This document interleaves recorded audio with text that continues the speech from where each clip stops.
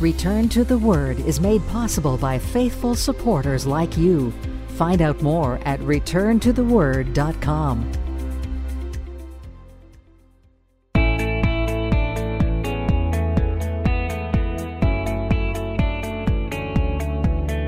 Welcome to the broadcast ministry of Return to the Word with Pastor Mark Fontecchio, advancing the message of God's amazing grace through the teaching of God's Word. And now, here is pastor and author Mark Fontecchio.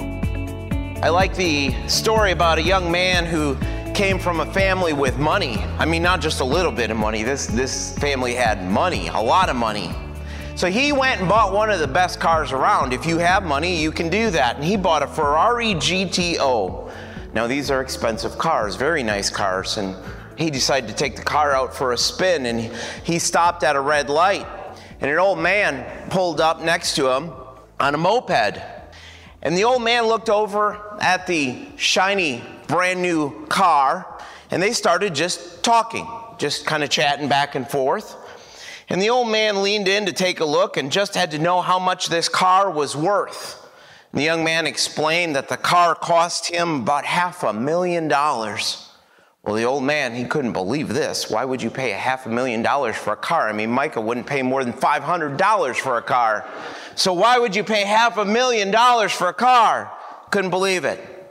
And the young man explained, he said, this car can go well over 200 miles an hour. This baby can move. And just then the light turned green. So what do you do when you're talking about how fast your car can go? You got to punch it.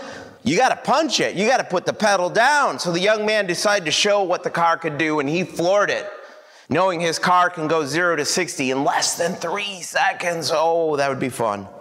And he was enjoying the wide open stretch of road, this beautiful wide open stretch of road, nothing around.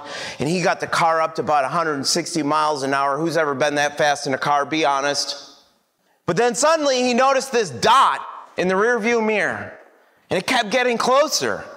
And he slowed down to see what it could be. But then something sped by him even faster than what he was going. And this confused him because he couldn't figure out what could go faster than this car. But then ahead of him, he saw it again, and this time it was going past him in the other direction. And it looked like the old man on the moped. And it couldn't be, he thought to himself. How can this be? How can a moped and an old man outrun a Ferrari? And just then he looked up, he saw the dot in his rearview mirror, followed by a bang as a speeding object crashed into the back of his car. The young man, he jumped out as quick as he could, and he saw the old man lying on the pavement. And knowing he was badly hurt, he ran to him and he asked, "What can I do to help you?" And the old man just whispered, "Unhook my suspenders from your side view mirror." The moral of the story, I'm pretty sure that never actually happened. But the moral of the story is to be careful in what you get attached to. Revelation 17 and Revelation 18 are some of the most difficult chapters in the book. But not only do I want you to see as we go through these two chapters that you can understand it and that there is one correct intended meaning in Scripture by God, but I want you to walk away with this lesson, to be careful in what you get attached to. Be careful what you get attached to, because it could destroy you in the end. You know, we get attached to a lot of things. There's no end to it. We get attached to entertainment. We get attached to hobbies. We get attached to people. That's why funerals are always so hard. We get attached to stuff. We like our stuff. We like our toys. We like our houses. We like our cars. We like all sorts of things. And it's not wrong to have some of these things. That's not wrong. But when they have you, do you hear the difference? When they have you, then you are in trouble. You know, the worldly man boasts, he who dies with the most toys wins. You see a lot of that idea in Alaska. But the truth is, he who dies with the most toys still dies. They still die. 1 John 2:17, it teaches the world is passing away and the lust of it, but he who does the will of God abides forever. So I want to challenge you this morning before we get into our text. What are you pursuing? The pleasures of this world or the will of God? So if you have your Bibles, I invite you to turn with me to Revelation chapter 17, because Revelation 17 shows us what happens to those who pursue after the pleasures of this fallen world. Verse 1 starts our study. It says, Then one of the 7 angels who had the 7 bowls came and talked with me, saying to me, "Come, I will show you the judgment of the great harlot who sits on many waters, with whom the kings of the earth committed fornication. And the inhabitants of the earth were made drunk with the wine of her fornication." I want you to travel back in time with me for a second this morning to the time right after the flood, right after Noah's death, to the time of the Tower of Babel in Genesis 11. Instead of following the command of God to Noah and his sons to be fruitful and multiply over the earth, the descendants of Noah, they moved to the east, to the ancient location of Babylon. They defied God. They defied his command to spread out throughout the world, preferring to stick together and build a tower. Why? Why did they do this? Well, verse 4 of Genesis 11 tells us, it says, "And they said, 'Come, let us build ourselves a city and a tower whose top is in the heavens. Let us make a name for ourselves, lest we be scattered abroad over the face of the whole earth.'" Now, it was very common back then to build these mounds or these towers in their worship, and they're known as ziggurats. This one right here is known as the Ziggurat of Ur. It's located in Iraq. It has been partially rebuilt, but it was first built about 2100 BC. Here's one from Iran, over in Iran, by the ancient Persian city of Susa. And the pyramids in Egypt came from this same basic idea. And it's the reason that after God dispersed the people of the earth in Genesis 11, that they took their ideas with them. The people came. It's the old thing. If you go out into the woods, you still bring yourself with. Well, they did. They brought their ideas with them. And that's why you see them all over the world. The Mayans built them in what we know today as Mexico and Central America. This one's kind of neat. I like this one. Each face on the side of this, each side of the pyramid has a stairway of 91 steps. 91 steps on 4 sides. If you're doing the math, you can track that. That's a total of 364 steps. And then they have a shared step on top that they share, making for a grand total of 365 steps, the number of days in the year. Do you see where they were going there? The Aztecs, they built them too. You can find them all over the world because when God scattered the people, they took their ideas with them. Here we have what is known as a step pyramid. It's a Hindu temple from Indonesia. That's in Indonesia. Looks familiar, doesn't it? It looks familiar. But it should, because why? God scattered the nations and the people took their ideas with them. This one has a little bit of a different flair. It's known as the Tomb of the General. That's found in China. They're scattered all over the world.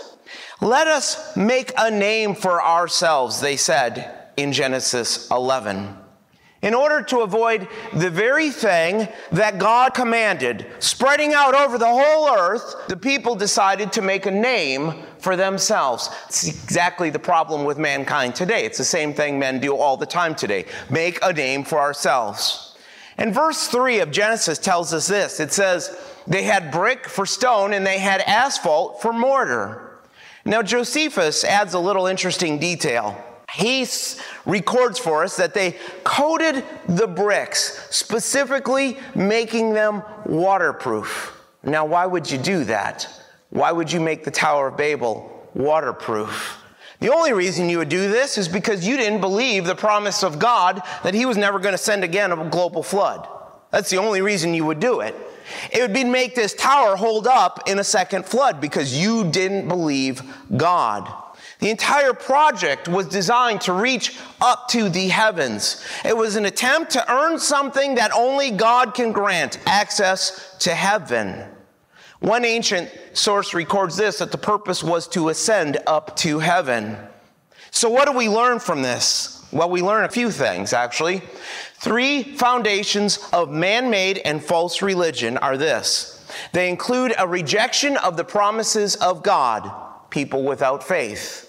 It includes a rebellion against the commands of God, disobedient people. And it includes a refusal of God's grace, which leads men trying to earn God's grace. So how did God respond? You know the story. How did God respond? He confused their language and scattered them all over the earth. verse 9 of Genesis. It says, therefore its name is called Babel, because there the Lord confused the language. And I still struggle with that, because I still struggle with languages, Greek and Hebrew, all the time. And I think to myself, well, there's the problem right there. The Lord confused the language of all the earth, and from there the Lord scattered them abroad over the face of the earth. Now the people didn't want to live in God's grace, so what did God do? God forced them to obey. But they kept making gods after their own image as they spread out upon the earth. The plain of Shinar, where the Tower of Babel had been built, eventually became, you know this from history, the center of one of the world's greatest empires. It became Babylon. This was a city that was filled with religious pride. Filled with religious pride. They boasted that their city was invincible, and it almost was. They said it was constructed in heaven by the gods as a celestial city. They boasted of it as a heavenly city. And so you can see how even after its collapse, it became a metaphor for counterfeit religion. So as you look to verse 1 of Revelation 17, one of the 7 angels who had the 7 bowls talked with John. Now, this is not saying, if you're tracking with the text, it's not saying that chapters 17 and 18 take place after the bowl judgments. It's not saying that. It's just telling us that one of the 7 angels came and served as a guide to show John everything we're about to read in these 2 chapters. Chapter 17 actually takes place at the beginning of the Great Tribulation, half of the way through the 7 years of tribulation. Now, there are differences between chapter 17 and 18 that you need to know about if you're going to understand the text. Chapter 17 is about spiritual Babylon. Chapter 18 is about a political Babylon. Let me say it again, because if you don't get that, you're going to be confused. Chapter 17 is about spiritual Babylon. Chapter 18 is about a political Babylon. And John is seeing a vision in the first 6 verses of chapter 17 of the destruction of spiritual Babylon. It is the destruction of the false religion that will unite the world in the first half of the tribulation, only to be replaced with the worship of the Antichrist in the second half of the tribulation. That's what John is telling us in verse 1. It's the judgment of the great harlot sitting upon many waters. Now, the great harlot, what's the great harlot? Well, the great harlot is a personification of spiritual idolatry. That's what it is. It's spiritual fornication. And this Babylon is going to dominate all of mankind. You know, in the same way that we might refer to Wall Street when referring to the financial system of this country. Chapter 17 is referring to Babylon as this final, godless, humanistic, worldwide religious system. Now, waters in the text. Waters, what does that refer to? Well, that's the many nations in bed with Babylon. We know this. How do we know this? Because verse 15 is going to tell us exactly this, where it says this. It says, the waters which you saw where the harlot sits are peoples, multitudes, nations, and tongues. So verse 2, it teaches, speaking of harlot Babylon, it says, with whom the kings of the earth committed fornication, and the inhabitants of the earth were made drunk with the wine of her fornication. So the kings of the earth here in the text in Revelation 17 are the world leaders who are the heads of their kingdoms. This scarlet woman has one craving. What is her craving? Her craving is power. Power, power, power. And to get that power, she will abandon every principle, every single principle. She will court the kings of the earth and do anything they want as long as they give her power. Strong language in the Word of God here. Very strong language. Intentionally strong language referring to spiritual adultery. Designed to give us this picture of those who are supposedly reconciled to God but are untrue to that relationship, meaning they're not really reconciled to God. It is, let's say it like this, the counterfeit faith. The one world religion that already has a foundation that is alive and well on this planet today. The idea of spiritual adultery, it is used to refer to people in Scripture who are said to follow God, but their worship is not of God. Spiritual adultery. The alliance of a false religion with the political powers of the world, compromising with the governments of the world. Now, the Church of Jesus Christ is not present in the tribulation, but the apostate church absolutely will be present in the tribulation. Charles Spurgeon said this long ago, and I think he would see the same thing today, definitely in the church. He said, "I believe a very large majority of churchgoers are merely unthinking, slumbering worshipers of an unknown God." Strong words. I think he's right. Those left behind in their unbelief at the rapture will unify with the apostate church of the tribulation, unified with the kings of the earth, leading the people of the world astray. It's going to lead to spiritual, religious drunkenness by the people of the earth in the first part of the tribulation. Drunkenness, why? Because this false religion will control the people of the earth. The people will be in a drunken stupor, intoxicated by spiritual adultery. And so verse 3, it continues. It says, "So he carried me away in the spirit into the wilderness, and I saw a woman sitting on a scarlet beast, which was full of names of blasphemy, having 7 heads and 10 horns. And the woman was arrayed in purple and scarlet, and adorned with gold and precious stones and pearls, having in her hand a golden cup full of abominations and the filthiness of her fornication." John is carried away by the Spirit into the wilderness. John was taken away in the vision, not in his physical body. From the wilderness, John is able to see the woman described before as the great harlot. She's sitting on a scarlet beast, a scarlet-colored beast full of the names of blasphemy. Now this beast, I want you to notice with me, it specifically tells us it has 7 heads and 10 horns. And the horns are 10 kingdoms or positions of power. These are the 10 toes of the statue in Daniel 2. 10 positions or kingdoms that must be fulfilled at the same time. If you understand Daniel 2 and Daniel 7, they have to be fulfilled all at the same time. 10 kings, 10 positions in power at the same time. And I don't care how much you scour church history, it's never happened. It's never been fulfilled all at the same time. It's the 10 horns of Revelation 13:1, where it says, "Then I stood on the sand of the sea, and I saw a beast rising up out of the sea, having 7 heads and 10 horns, and on his horns 10 crowns, and on his heads a blasphemous name." This is the revived Roman Empire headed up by the Antichrist. Now we call it the revived Roman Empire because Daniel 2 tells us it comes out of that same region of that Roman Empire. This is all about the government that they had back then and the government that will be. This is about government. It's not about the culture so much. The revived Roman Empire in character will be the center of world government of Gentile power in that day. So to understand what prophecy is telling us, you need to recognize that the beast is a political power. It's a political power. The harlot, the woman riding the beast, is the religious power. The religious power. That is separate from the beast. But what is she doing? She's riding the beast. Now that tells us 2 things. It actually tells us 2 important things. She rides the beast. She is supported by the political power of the beast. Right? If you're riding something, you're supported by something. She's supported by the political power of the beast. But if you've ever ridden a horse, then you know that the person riding is in the dominant role, that they are the one who controls and directs the beast.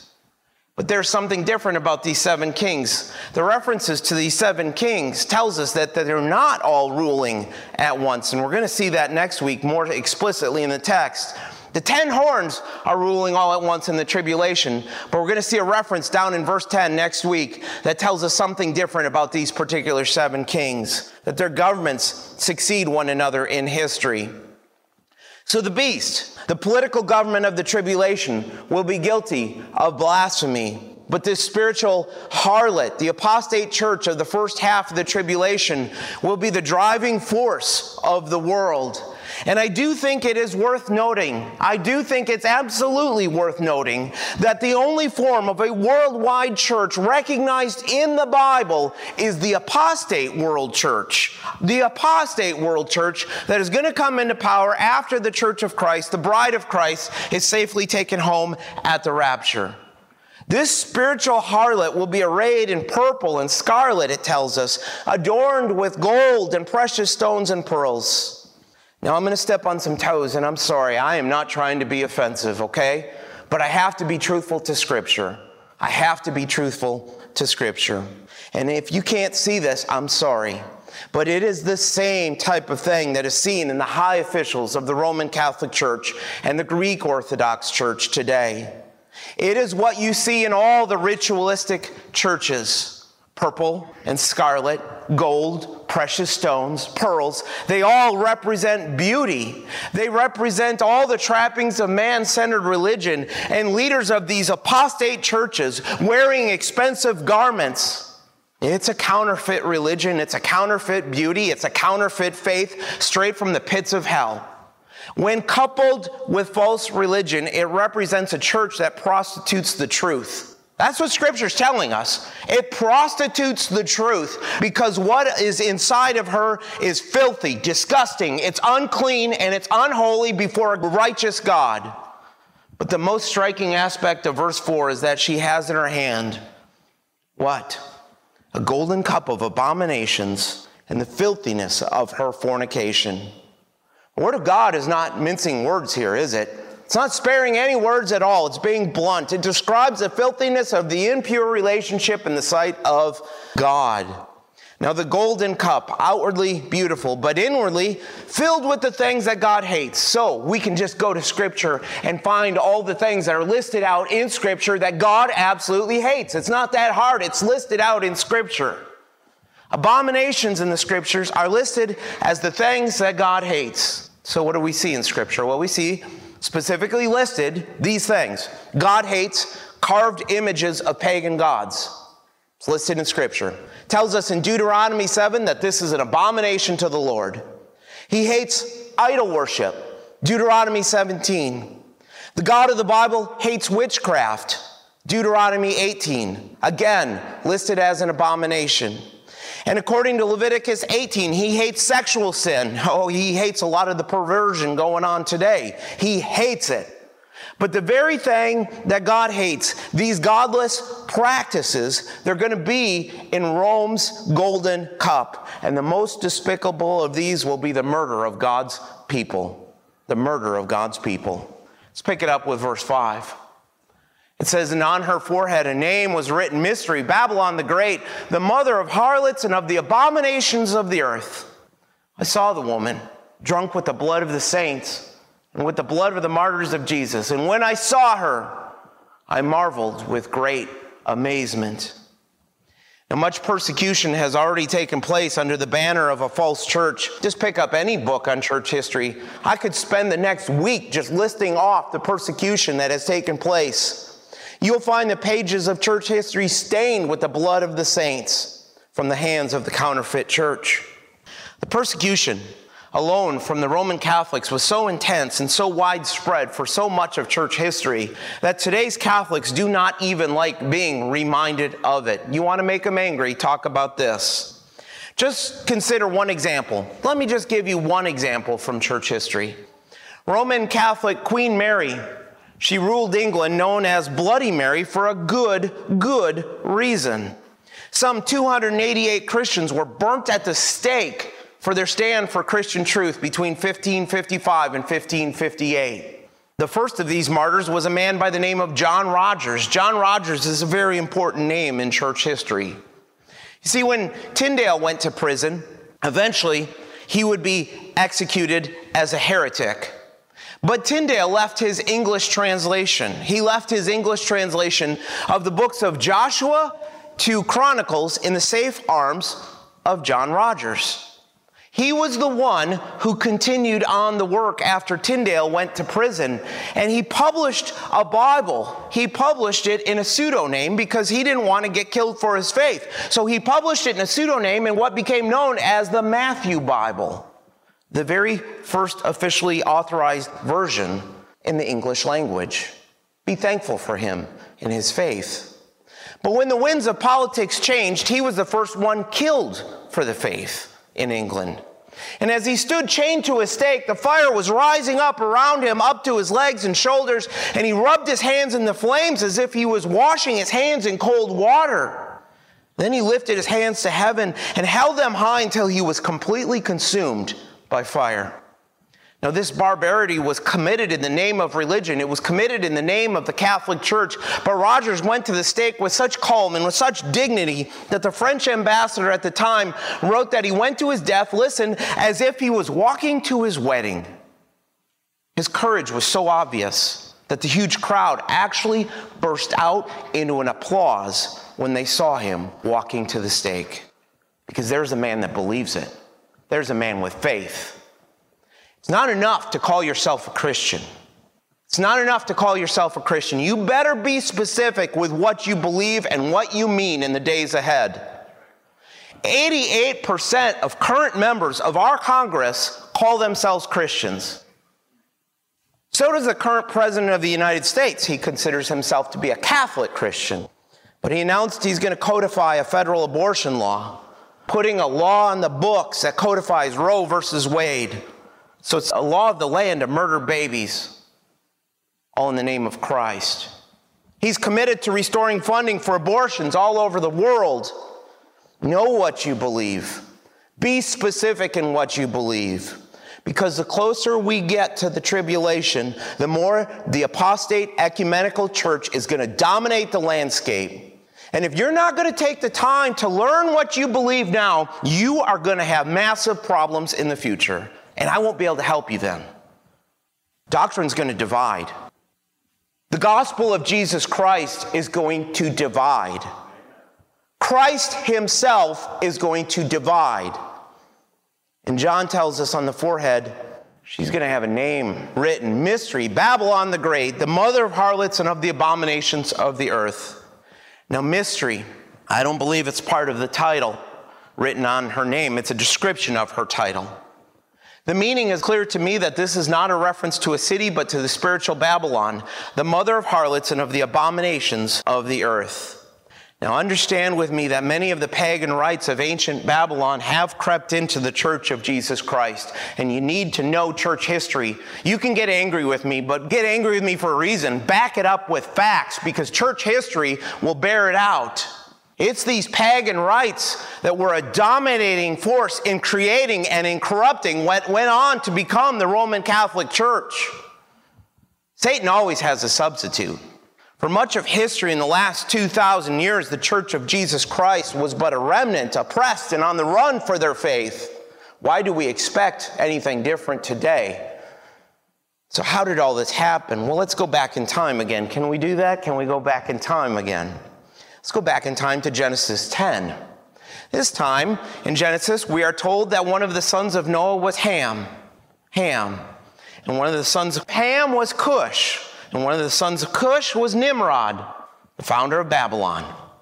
His wife became the head of the mystery religions there that included the worship of idols. She became the high priestess of idol worship. She was known as Semiramis. And she gave birth to a son and claimed that it was a miraculous birth. Now this son was given the name Tammuz, and he was considered a savior to the people. He was a false Messiah, and said to be the fulfillment of the promise given to Eve. Now Satan, let's remember that just for a second, Satan has access to the throne of God. He's not ignorant, he's very wise in his own ways.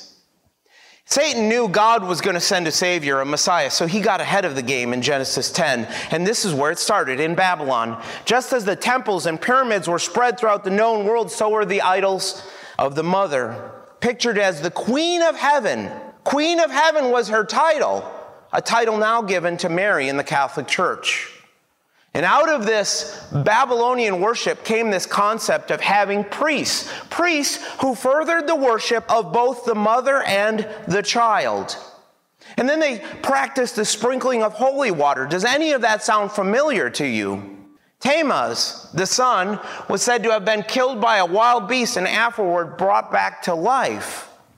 Another satanic anticipation and counterfeit of the resurrection of Jesus Christ. The scriptures have many, many references to this false religion. The scriptures condemn it all throughout the Old Testament. Ezekiel protests against the ceremony of weeping for Tammuz. Look at Ezekiel 8:14. It says, "So he brought me to the door of the north gate of the Lord's house, and to my dismay, women were sitting there weeping for Tammuz." Jeremiah mentions the heathen practice of making cakes for the Queen of Heaven. That's where that came from. Jeremiah 7:18 talks about it, and it says in Jeremiah, the children gather wood, the fathers kindle the fire, and the women knead dough to make cakes for the Queen of Heaven. And they pour out drink offerings to other gods that they may provoke me to anger. And then over in Jeremiah 44, you can read later, there's an extended passage where the people burned incense and made cakes for the Queen of Heaven. Baal worship was another form of this same type of idolatry. See, if you notice, Satan had an unholy trinity, didn't he? He had Nimrod as the father, Semiramis as the mother, and then Tammuz. This Babylonian worship manifested itself in Israel in the worship of Baal. It was all related. This Babylonian cult permeated the ancient world, always standing in contrast to the God of Scriptures. So how do we put this back into the context of Revelation? Well, let me connect it and show you what we're talking about.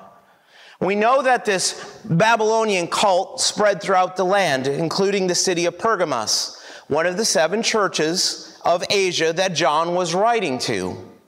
When the Persians took over Babylon in 539 BC, they looked at some of these mystery religions in Babylon and said, this is a little strange. Let's be done with this. So they didn't like them, and they tried to discourage them. They tried to bring them to an end. So the cults of Babylon, where did they move to? They moved to Pergamum, also known as Pergamos. And the chief priests of the Babylonian cult, and get your mind around this picture, the chief priests of the Babylonian cult wore crowns in the form of the head of a fish in recognition of the fish god. The chief priest had the title, it's where that hat on the Pope comes from, by the way. The chief priest had the title Keeper of the Bridge imprinted on the crowns, representing the bridge between man and Satan. The Roman equivalent of the title is Pontifex Maximus, used by the Caesars and the later Roman emperors, and was adopted as the title for the Bishop of Rome. And what is the Pope today called? He's called Pontiff, which comes from this Pontifex. And then later in history, here's what happened. The leaders of the Babylonian mystery cults moved again. This time they moved from Pergamum over to Rome. They moved to Rome. And in an effort to be first century seeker-sensitive, second century and third century seeker-sensitive, the early Catholic Church basically took on the practices and attempted to combine the mystery religions of Babylon with the Christian faith. They tried to bring it all together. And so this polluted the counterfeit church, and it will be center stage in the first half of the tribulation. She'll be the one actively engaged in the persecution of anyone who comes to faith in the tribulation. And it's not just going to be Rome. She'll be made up of all forms of pagan worship, the Greek Orthodox, all these different churches, including the perversions of the Christian faith, and all the religions of the world. All the religions of the world are going to come together as one. And these interfaith covenants and partnerships, they've already started. They've already begun between the Muslims and the Catholics and the world religions. This picture is from 2019 in Dubai, when an interfaith covenant was signed between the Muslims and the Catholics, and it was labeled the Human Fraternity Meeting. And it was referred to, be seen as an opportunity to discuss world peace and to be a springboard to develop harmony in all religions and all faith. This is the type of mindset that will lead to what is described in the book of Revelation. The depravity of this apostate church and her wickedness in the sight of God can be seen in the statement in verse 6, that she was drunk with the blood of the saints and with the blood of the martyrs of Jesus. The false church of the tribulation will slaughter God's people. It will slaughter God's people. And the fact that she is drunk implies that murdering believers is something that the woman is addicted to, and in it she finds pleasure. She finds pleasure from killing God's people. Jesus himself, the Apostle Paul, so many countless saints were violently executed at the hands of the Roman authorities. But this type of day is going to come again. And John ends the verse by saying, "And when I saw her, I marveled with great amazement." And we'll look at the explanation, Lord willing, next week. Many years ago, in the early 1900s, there was a missionary to Africa by the name of Dan Crawford, and he was returning from Africa to the United States. And this meant that he had to cross and he had to leave the inner part of the continent of Africa and travel to the coast to catch a ship. And 4 men walked along with him so he wouldn't have to make the trip all by himself throughout Africa. And as they walked, Crawford, he told his friends about some of the modern marvels of life that they had never seen before. He was just excited about some of these things. He told them about lights that didn't have to have a flame. That's pretty cool. He told them about wagons that were not pulled by animals so that they could now be powered by engines instead. And the new ways of storing food so that it wouldn't spoil, all the modern inventions of the early 1900s. And as he walked and talked, 3 of the men joined in him with the conversation. And the 4th man, he seemed so unimpressed with anything he had to say. And it started to bother Crawford. It started to bother him a lot. And you could tell when someone's not paying attention, and it was bothering him, and it was grinding at him. And after a few days of this, after a few days of walking, as they were sitting around one evening, Crawford found it to be irritating that this man did not seem to be excited about going to the city. So he asked the man, he said, "Aren't you eager to get there?" And let me tell you that African brother in Christ responded with a word that I wish every Christian in America, they could have this word burned into their hearts permanently. The man said, listen, the man said to him, "Mr. Crawford, to be better off is not to be better." Wrestle with that thought if you have the courage. To be better off is not to be better. There is a warning in Revelation 17 for those that are willing to hear it. It is to be careful what you become attached to in the days ahead. Be careful. Put your faith in Jesus Christ first. Make your faith a priority. Make your time in the Word of God a priority. Put your family before your job. There's going to be temptations, plenty of temptations. There's always temptations to be better off. Don't sacrifice your time with your family just so you can have a bigger house or more things that you don't need. Learn in the days ahead to be content in Christ. Learn to be content with less stuff. If you're constantly finding your happiness and your joy and contentment in life and spending money, you have a problem. If that's where your happiness is.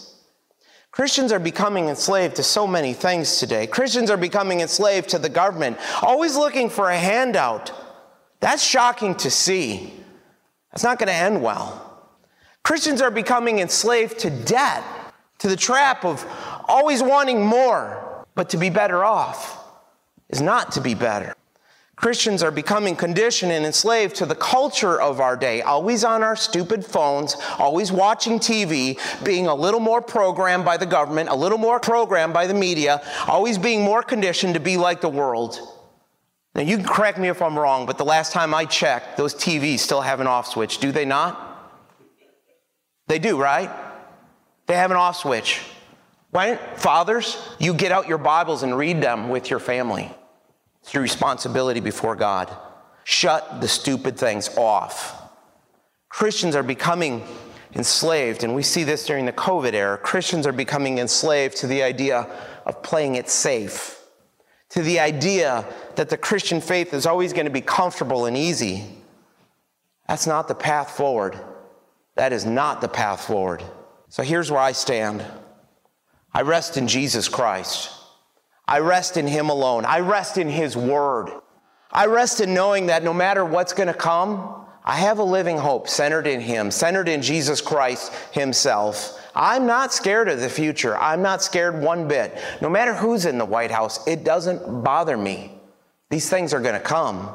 Because in Christ, I find security. And in Christ, I find confidence. And everything that I need for life and godliness, it's all there. So find your sufficiency in Him. Learn to live in His peace till the day that He takes us back home. Return to the Word Ministries is committed to teaching the full counsel of God's Word and the gospel of Jesus Christ. For more about our ministry, please visit returntotheword.com. Return to the Word is a faith ministry. This means we freely distribute the teaching of the Word of God over the air and online. We do this without charge. If you feel led to support the ministry with a donation to help cover these costs, you may do so on our website, returntotheword.com, or by mailing a donation to Return to the Word, P.O. Box 879259, Wasilla, Alaska 99687. Thanks for listening, and we pray that the Word of God will be a lamp unto your feet and a light unto your path.